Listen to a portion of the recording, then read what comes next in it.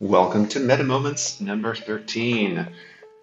This is during the defense phase of the second match of season 43. Um, this is going to be a short one. I have a few friends coming over for a barbecue this evening. Well, playing games, some board games, and a barbecue just to do something at the same time. So I'm going to try and make this quick and more or less a little bit earlier than regular. So what is the show for people who haven't listened to it before? Sort of a snapshot of 24 to 48 hours about PvP stuff, primarily GAC. And the goal is to have it normally a couple of hours after daily reset. It'll be right around daily reset that you'll be hearing it today, which is a few moments after I recorded it. So, very interesting first round of attacks. Just going to run through some of the highlights. One of them is actually from Fleet. I saw on a stream that, unfortunately, I don't have video of this. The streamer did not share their, or at least I'm not subscribed to them, so I can't view their VODs. Very interesting. The first, I forgot who was on their fleet. I think it was on their opponent's fleet. The first reinforcement on the Leviathan was Phantom, and they did succeed with their profundity counter, but it made it a bit tricky.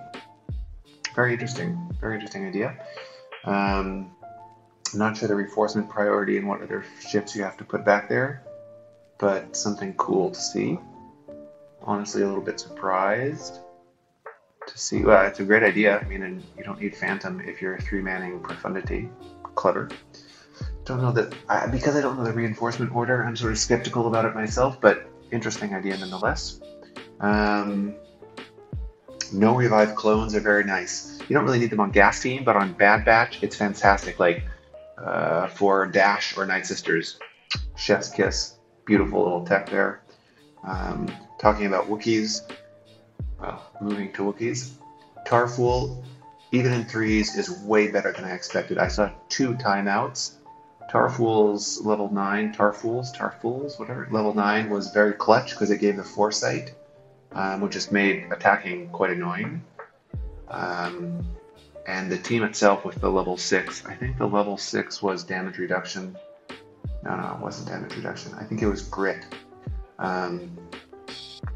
And one of them was grit and one of them was the stacking defense.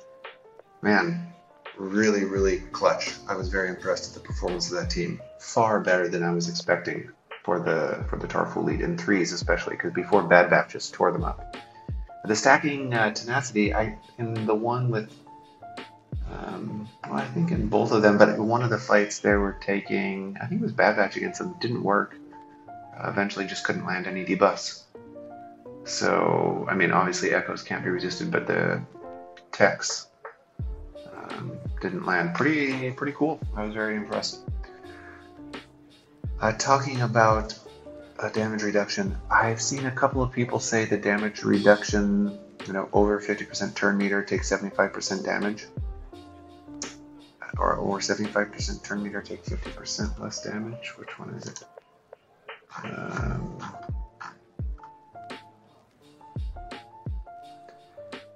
Yeah, it is when they are 50 or more turn meter, 75% damage, what I said the first time.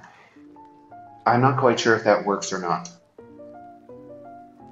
I don't want to spread rumors, but I've seen some people complain about it and I haven't tested it myself. Just something to keep in mind. If you know one way or another, please tag me on Discord.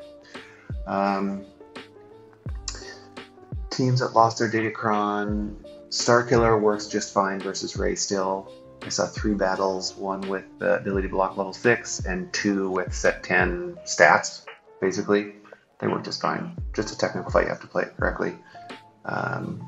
Saw quite a few JMK versus Jabba with Jedi Foresight offense stacking level 6. Worked great. No problems there whatsoever. I also saw JMK a couple of times on defense, and didn't seem, it was JML versus him both times, didn't seem to make that much of a difference, to be honest. I think just because that fight is so much more about control, and really it's only JMK in there. Well, I guess GK is getting damage, but not that much. Anyway, I wasn't so impressed with it on defense. I think damage reduction, if it was working, would probably be better.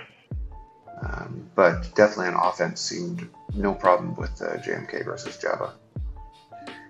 And the last thing I wanted to mention was another Jedi. I think people almost forgot this from last season, but not everybody. Bastila JML Watt. It's hard to use Watt on defense, but this team is still very tough. Season 10 did not bring any answers to it. I mean, SLK can solo it for 68 or 69. I think Lord Vader has he can still do it, but a bit of a difficult time, depending on what he takes in. But again, most people are placing Lord Vader on defense. C can do it, but you have to, do auto basic without ult for 3 or 4 minutes, and then finally go into ult at the end. And depending on your stats and their stats, like if it's a health build JML, this also can fail. Most JMLs are speed and protection based though. So it's a team that can take people off guard, and if you don't have the team to beat it, it's very hard to pick apart. I mean, you still can pick it apart if you have Han Solo and Chewbacca to kill Watt, or some other option to kill Watt, but usually it's Han and Chewbacca. If you can kill Watt, then no problem. Then it's much easier to pick apart, but it's still a bit of a complicated team. And that's about it for today. Not too long. 7 minutes, I think we're at now. Good luck with the rest of your defense setting. Good luck with your Datacron farming. I'll have something a bit longer after this next attack phase. So good luck, and as always, please let me know if you see anything cool. I'd love to share it or steal your idea or whatever you saw. Thanks for listening. Cheers.